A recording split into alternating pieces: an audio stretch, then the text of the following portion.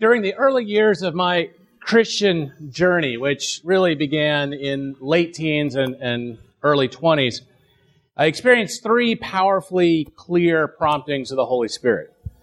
And the first two actually came about the age of our graduates. Sometime either shortly before or shortly after I graduated, I came under the strong and just recurring impression that I needed to start going to church and reading the Bible. During my high school years, I had been a CEO, right, Christmas and Easter only, which is why I love those who only come on Christmas and Easter, because that is my story.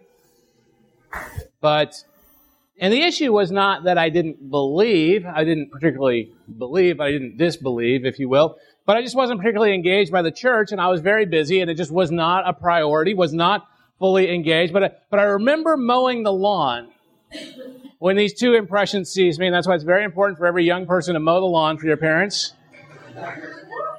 Because God can speak to you while you're mowing the lawn. And so these first two impressions seized me very powerfully. And so at a time when stereotypically many young adults go to college and quit going to church because their parents aren't making them anymore, I actually started college and began going to church and began reading the Bible every day. And suddenly church was very much alive and very much real to me in a way that it had never been before. And my understanding of what the Bible actually said, instead of just what I had been told or thought it said, was what grew very dramatically, leaps and bounds.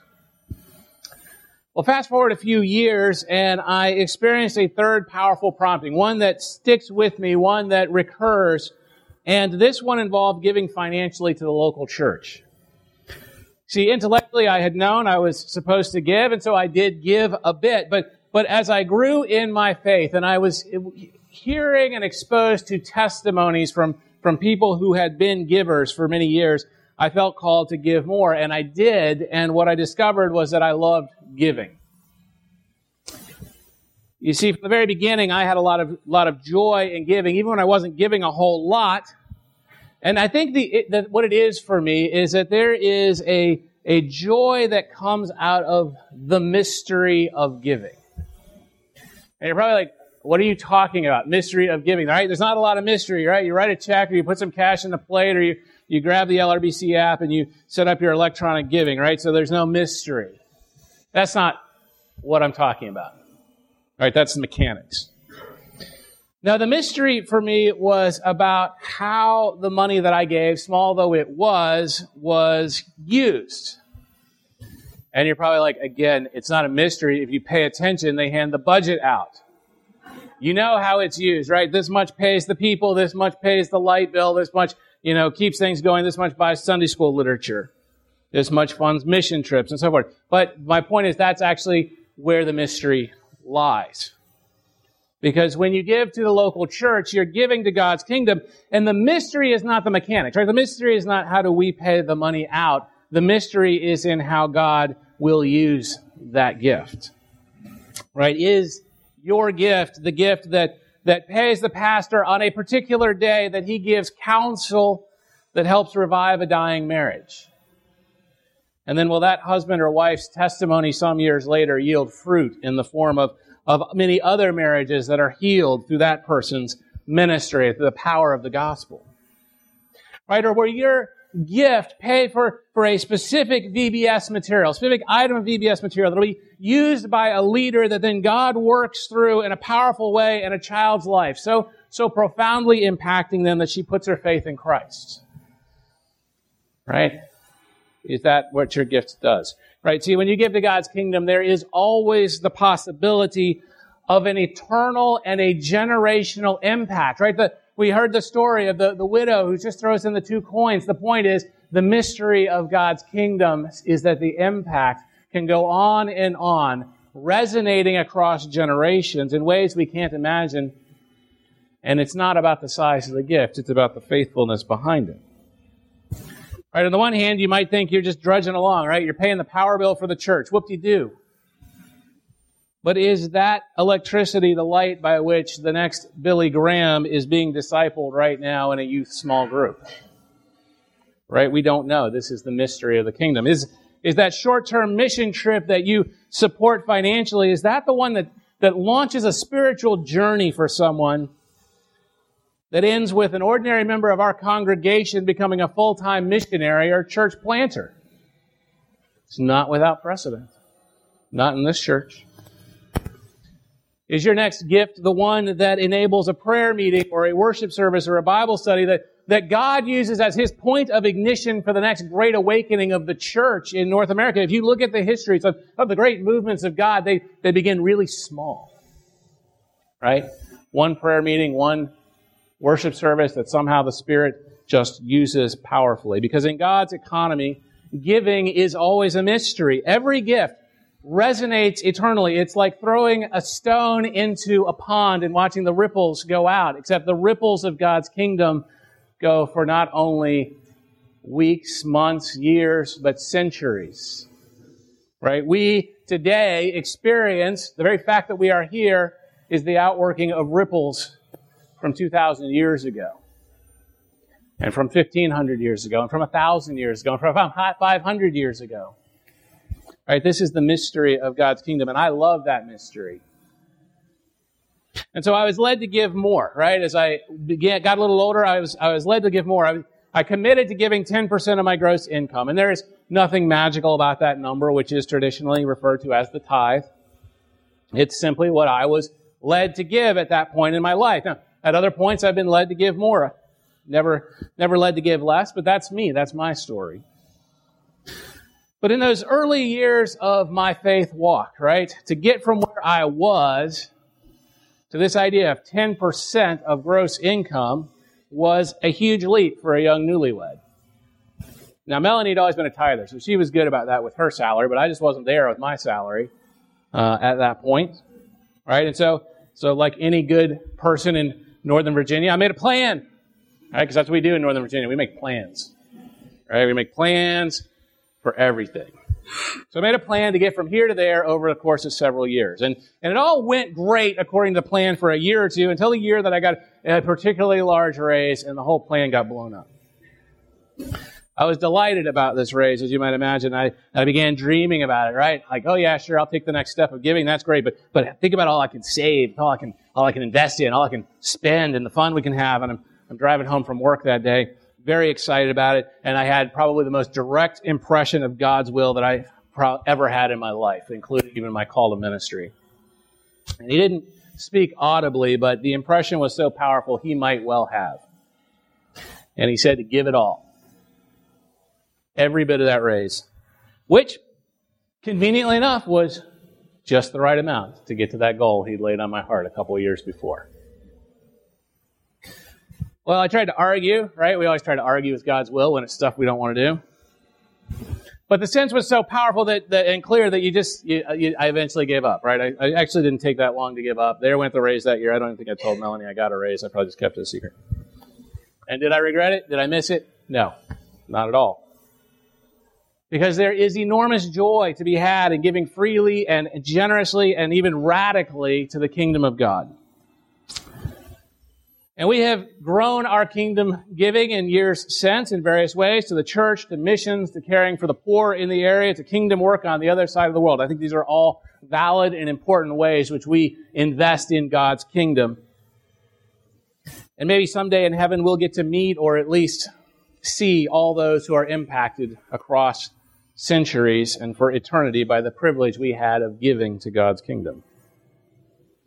It's not always been easy, particularly in the early years. There were definitely times when the check I wrote pretty much covered the entire checking account, but it didn't matter because this was living by faith for God's kingdom, and it was a joy and it was a gift to be invited to participate this way.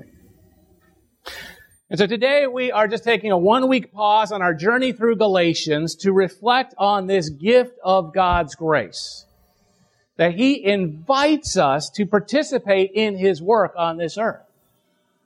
That He invites us to participate in the work of the kingdom. And so as we are preparing to launch some young adults into this world, and as we are individually preparing to scatter to the winds over the next few months for vacation, it is important to remind ourselves that there is a tremendous joy that awaits us when we use the material blessings of this life, not for our glory, but for God's, glory. I'm sharing this morning from 2 Corinthians chapter 8, verses 1 through 9, which I think gives us an excellent New Testament perspective on giving. We want you to know, brothers, about the grace of God that has been given among the churches of Macedonia. For in a severe test of affliction, their abundance of joy and their extreme poverty have overflowed in a wealth of generosity on their part. For they gave according to their means, as I can testify, and beyond their means of their own accord, begging us earnestly for the favor of taking part in the relief of the saints. And this not as we expected, but they gave themselves first to the Lord, and then by the will of God to us. Accordingly, we urge Titus that as he had started, so he should complete among you this act of grace. But as you excel in everything, in faith, in speech, in knowledge, in all earnestness, and in our love for you, see that you excel in this act of grace also. I say this not as a command, but to prove by the earnestness of others that your love also is genuine.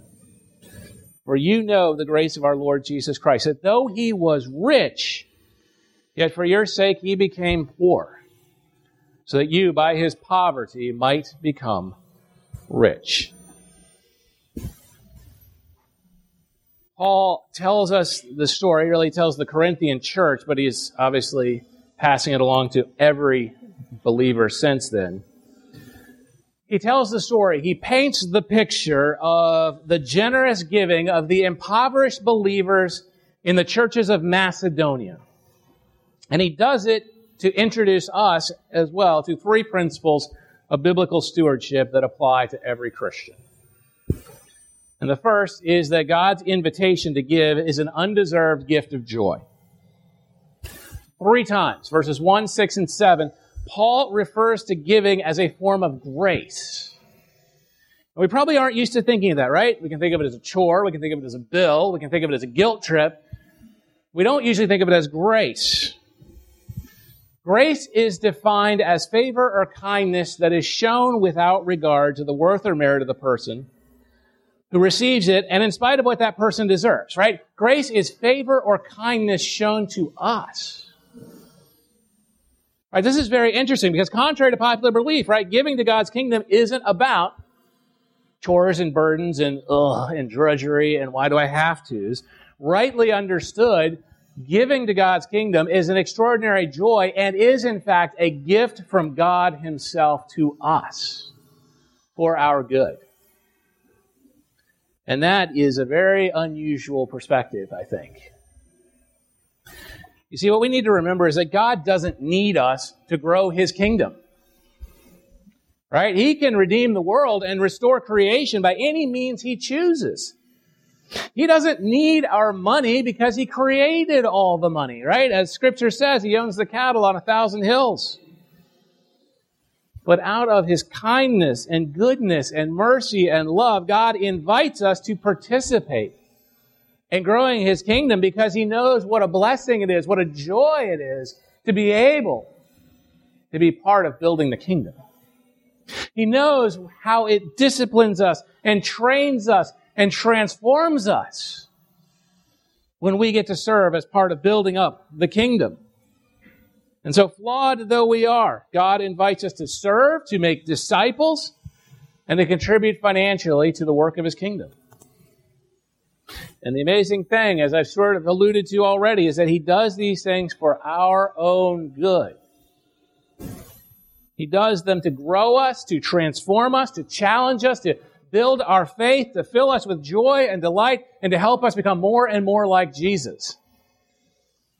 And so giving to the local church, supporting missionaries, sponsoring children in the third world, buying things to pack in shoe boxes and then paying to ship them to the ends of the earth with the gospel in them. I've got my OCC people. How often is there a gospel conversation as a result of shoe boxes? 21 times every 60 seconds. The gospel is being talked about because of a shoebox. Right? Things like this, things like supporting, drilling wells in villages so that that people not only get safe, clean drinking water, but doors are open for the gospel. These things are not a chore or a bore, right? 21 times every 60 seconds, that's not boring. This is one of the greatest joys of life that we can give.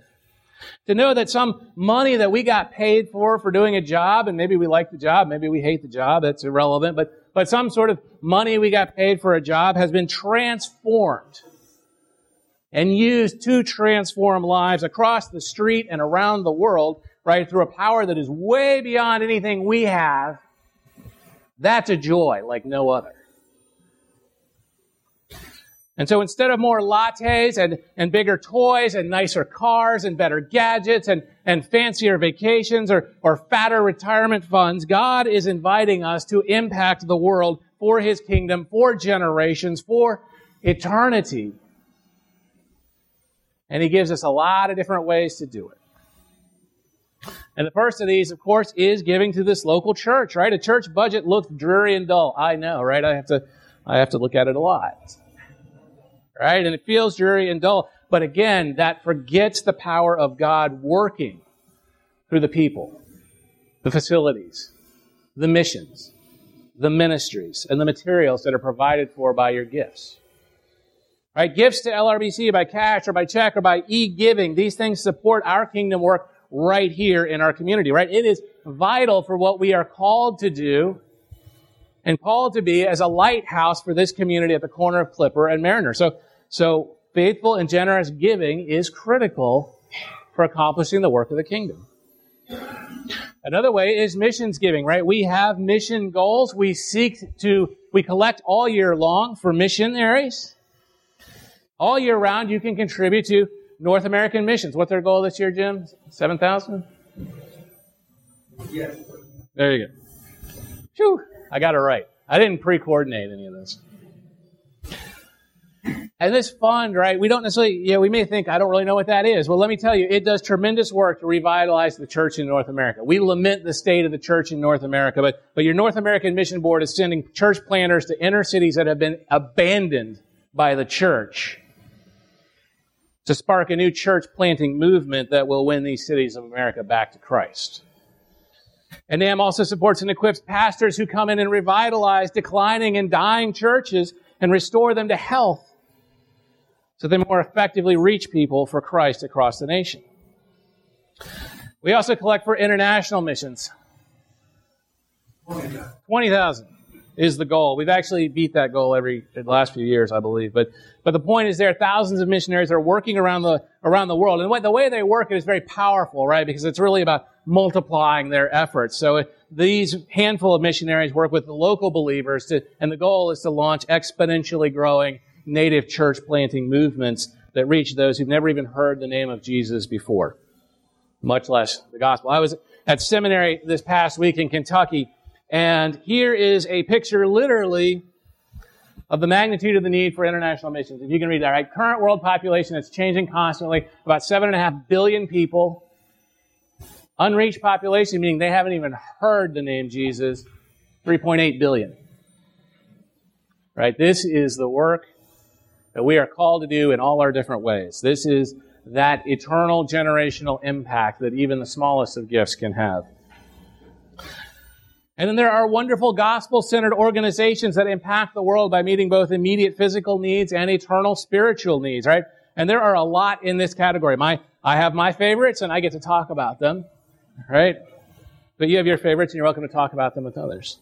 Right, my favorites are Water of Life. It's a group in South Carolina that drills clean water, wells in unloved villages in India and Africa, and have worked with tremendously successful local evangelists and pastors and planting churches, because as people's physical needs are being met, they become very open to hearing the gospel and why someone in America would care about someone when their own government does not care about them. And I have Compassion International. Love the work of Compassion International. I know our mops are tied in with Compassion, right, where you can sponsor children and build a relationship with those children over years as you are supporting both their physical, but they work with local churches. You are supporting their spiritual growth and needs over the years. And so I think you're getting the picture, right? For me personally, I love giving to the kingdom.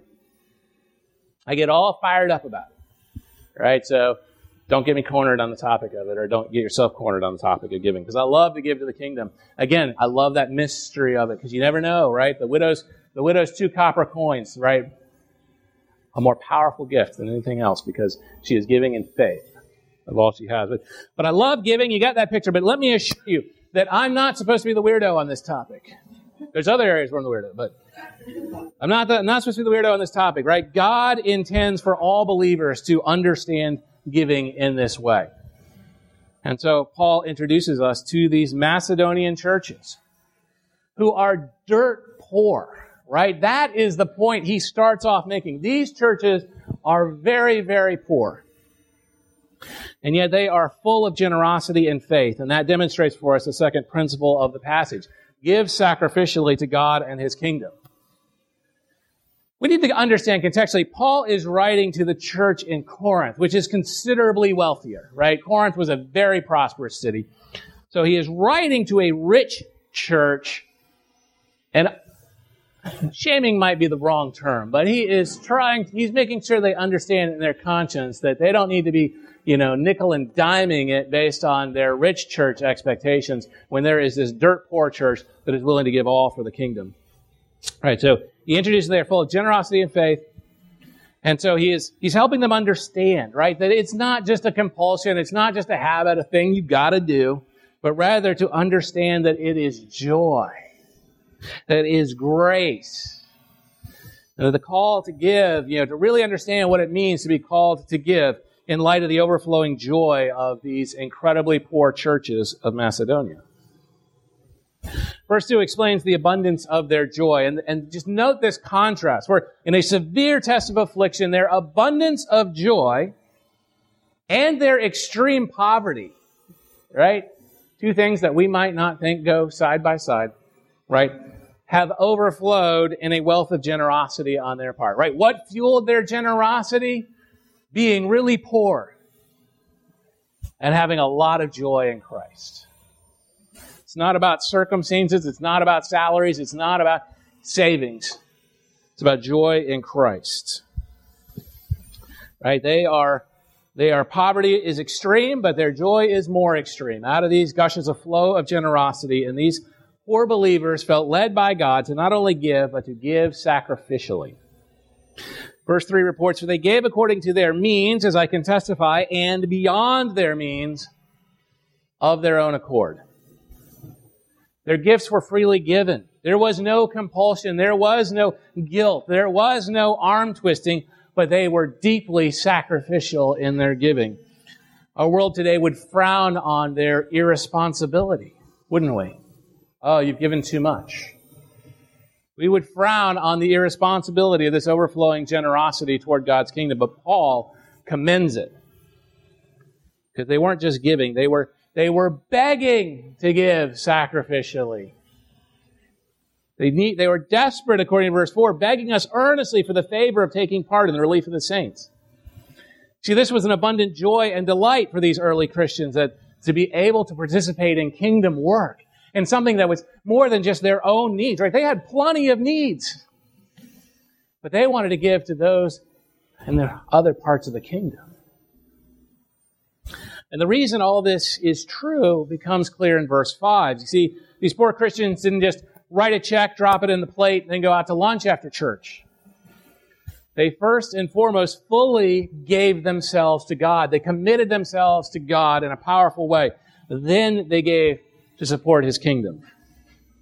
So in the matter of financial giving, the question for each of us is, are we willing to first give ourselves fully to God and then fall into His arms, acting in faith? Paul explains in verse 5, and this, not as we expected, but, right, the point is he's expecting they throw some money in the plate. No, they gave themselves first to the Lord, and then by the will of God to us. And so as I'm trying to paint for you a biblical picture of stewardship, of what it looks like to have the proper management of all the resources that God has blessed you with, I want to emphasize that stewardship begins with faith and a commitment to the Lord.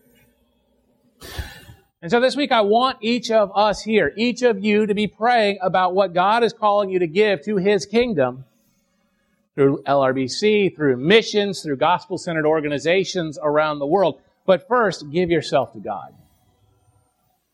That should be where it begins. I want you to really seek God's heart for giving, because the point of this passage, I think, and there's other passages that address this as well, is that there is no single specific number that applies to every single believer. Right? There was in the Old Testament. There is not for New Testament believers. But so for some of you, your number might be 10% to the local church plus some additional that you give elsewhere. But for others, it could look like giving away 15%, 20%, 25%, or even more. I have heard of people giving even more to build God's kingdom here and around the world. And I want to encourage you to give as God leads and don't be afraid. This is part of the faith-building exercise. We've often given sacrificially and have never regretted it, even when it made things tight afterwards, right? Give as God leads you to give, and be faithful, and don't argue or negotiate with Him. This is one of my bad habits, right? When I feel a prompting, like, okay, you need to start giving in this area, right? Taking care of the homeless in this community, or to the ends of the earth. I'll sometimes try to negotiate a little bit. A little nickel and diming. 0.5% here, 0.5% there. When I do, I am fortunately convicted fairly quickly by 2 Corinthians 9, 6, and 7. The point is this: whoever sows sparingly will also reap sparingly, and whoever sows bountifully will also reap bountifully. Each one must give as he has decided in his heart, not reluctantly or under compulsion, for God loves a cheerful giver. Trust in God and have the confidence to act in faith and in joy. The third principle of the passage comes in the latter portion of it, which is to give freely as Jesus freely gave Himself for you. You see, verse 9 explains to us that Christ set aside all the riches of heaven for your benefit and mine. For you know the grace of our Lord Jesus Christ, that though He was rich, yet for your sake He became poor, so that you, by His poverty, might become rich. This is the condition of every single believer in Jesus Christ, because this richness is not about our bank balance and our income. This is about the richness of being a citizen of heaven. Jesus Christ was the eternal Son of God. He was present at creation. By Him, all things were made. And yet He chose to set aside all this, right? The presence of God, the power over creation. He set His glory, His status, if you will, aside to enter our world as a newborn baby born in a backwater town in Israel 2,000 years ago, sleeping in a food trough on the first night. He entered this world in order to suffer and sacrifice Himself for us, to take the weight of our sin upon His own shoulders, upon Himself, even though He never sinned. And we need to remember that He was nailed to a Roman cross, not just by Roman soldiers, but by our sin. And there He suffered in both physical and spiritual agony because He was suffering God's anger for our sin. And through His death, our debt of sin was paid. And when He rose from the dead, Jesus opened the way for all those who put their faith in Him as Lord and Savior to receive forgiveness for our sins and eternal life in the presence of God. These are the riches that Paul speaks of that we have in Christ. This is what we've been talking about throughout our entire Galatians series. New life, new hope, new identity. By His poverty and suffering, we who trust in Him have become rich. We have a new citizenship. We are citizens of heaven. We have a new home where we will live forever in the presence of God. And as believers in Jesus Christ, we are invited to follow His example, to give of ourselves sacrificially and freely, just as He gave. Working a little backwards through the passage now, verse 8 reminds us we're to give freely as a measure of what we've received through Christ. I say this not as a command, but to prove by the earnestness of others that your love also is genuine. Paul's exhortation is for every believer to excel in giving, just as we are to excel in all the other virtues and habits and disciplines of Christ-likeness. So becoming like Jesus is the goal in life mission of a disciple. Now, if you're a disciple of Jesus Christ and you didn't realize that was your goal in life mission, there's the news flash for the morning. Your goal in life mission, the work of the Holy Spirit, is to become like Jesus. As Christ followers, we are to excel in all the various ways that Jesus excelled, as Paul tells us in verse 7. But as you excel in everything, in faith, in speech, in knowledge, in all earnestness, and in our love for you, see that you excel in this act of grace also. The call of this passage is to excel in giving financially. And this can be hard, right? We live in Northern Virginia. It's very expensive here, so it can be hard to excel in giving. I agree, right? It is an expensive area to live because, of course, the cost of living is high. But let's be clear. Let's be honest. If we may. This is church, right? We should be honest. All right, this area in Northern Virginia is also expensive because it is very expensive to keep up with our neighbors. Keep up with our neighbors in buying new stuff, nicer stuff, bigger stuff, better stuff, right? The cost of keeping up with that is very, very high. If you have kids, the cost of keeping up with the competitive parenting of Northern Virginia is very, very high because we got to get our kids in so many activities so that they have the best shot of getting into the Ivy Leagues. But our call is not to excel in having stuff. Our call is to excel in giving to God's kingdom. And we need to be reminded of this. We need to be reminded of this often because it's so easy to fall into the patterns and life of Northern Virginia. And honestly, we can get pretty lax about it come the summer because we're just so giddy that it's summer and we can finally get out of this place for a little while. And there's probably not a church in America that doesn't see a big drop-off in giving in the summer, even though most of its people probably don't see a big drop-off in getting paid. And the invitation that God extends to participate in the joy and this undeserved gift of being able to give to the kingdom doesn't go away just because we have gone away, just because we have gone to the mountains or gone to the beach or gone to foreign lands or gone to the amusement parks. The invitation to give and participate in the kingdom stands. And so I urge you to search your hearts in the coming days and to pray for direction from the Lord and to be generous with your giving. And there are plenty of ways to continue giving faithfully, freely, sacrificially, joyfully, even as you are a great distance away. This is our call. This is our gift.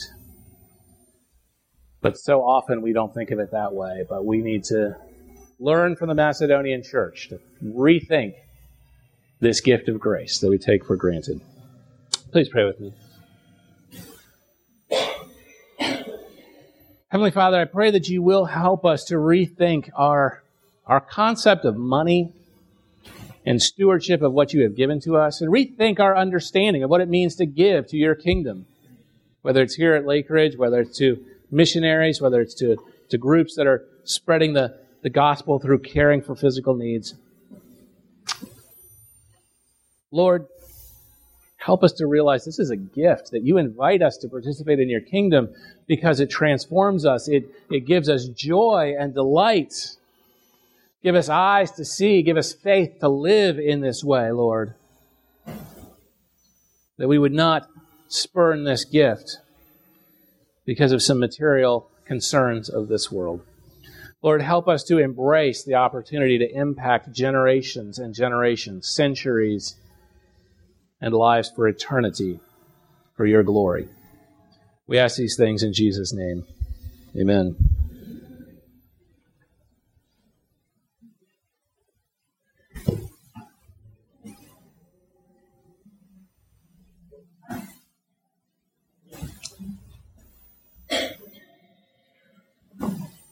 I firmly believe that in every time we gather, that God's Spirit is present, of course, and that He is active in our hearts and in our minds. And that as we sing words of grace, as we hear the word read and proclaimed, as we pray, that God's Spirit speaks to us in different ways. And we want to give you the opportunity to respond. And so we will be singing and worshiping in song, but this is also an opportunity to just respond to whatever God has laid on your heart. And my prayer is that for some, it is to embrace the gift of God through Jesus Christ by putting your faith in Him. If you have not yet put your faith in Christ as your Lord and Savior, realize He set everything aside in heaven, came to this world, lived a life as an example, but went to the cross as a sacrifice for you, to pay the price for your sin, to give you freedom and a new life and a new identity and a new hope. And so if you have not yet trusted Him as Lord and Savior, I want to encourage you to do so. And if that is something you would like to talk about, something you would like to pray about, or something you have done recently, then as we sing, I invite you either to come to the front and you can pray with me, you can pray with Pastor Neil, or if you'd rather go to the back and pray with Pastor Philip. Love for you to do that. Or if you are feeling led to say, we have been part of this church for a long time, but we are ready to commit and make this our church home, the place where we are going to invest for the kingdom, our time and our talent and our treasures, then if you're ready to make that decision, then again, as we worship, we invite you to come to the front or go to the back and talk with Pastor Philip. But if there's anything else on your heart that God has spoken to you about, whether it's about giving to the kingdom of your time or of your talent or of your treasure, whether it's just something that you've heard from one of the songs or the prayers that struck your heart that you need to give over to God, confess it to God, and receive and enjoy His grace and mercy, then again, we invite you to pray about that, whether it's from your seat or kneeling in the front or asking one of the pastors, again, front or back, to pray with you or pray for you. We would love to have you do that. Let us worship now in song as we respond.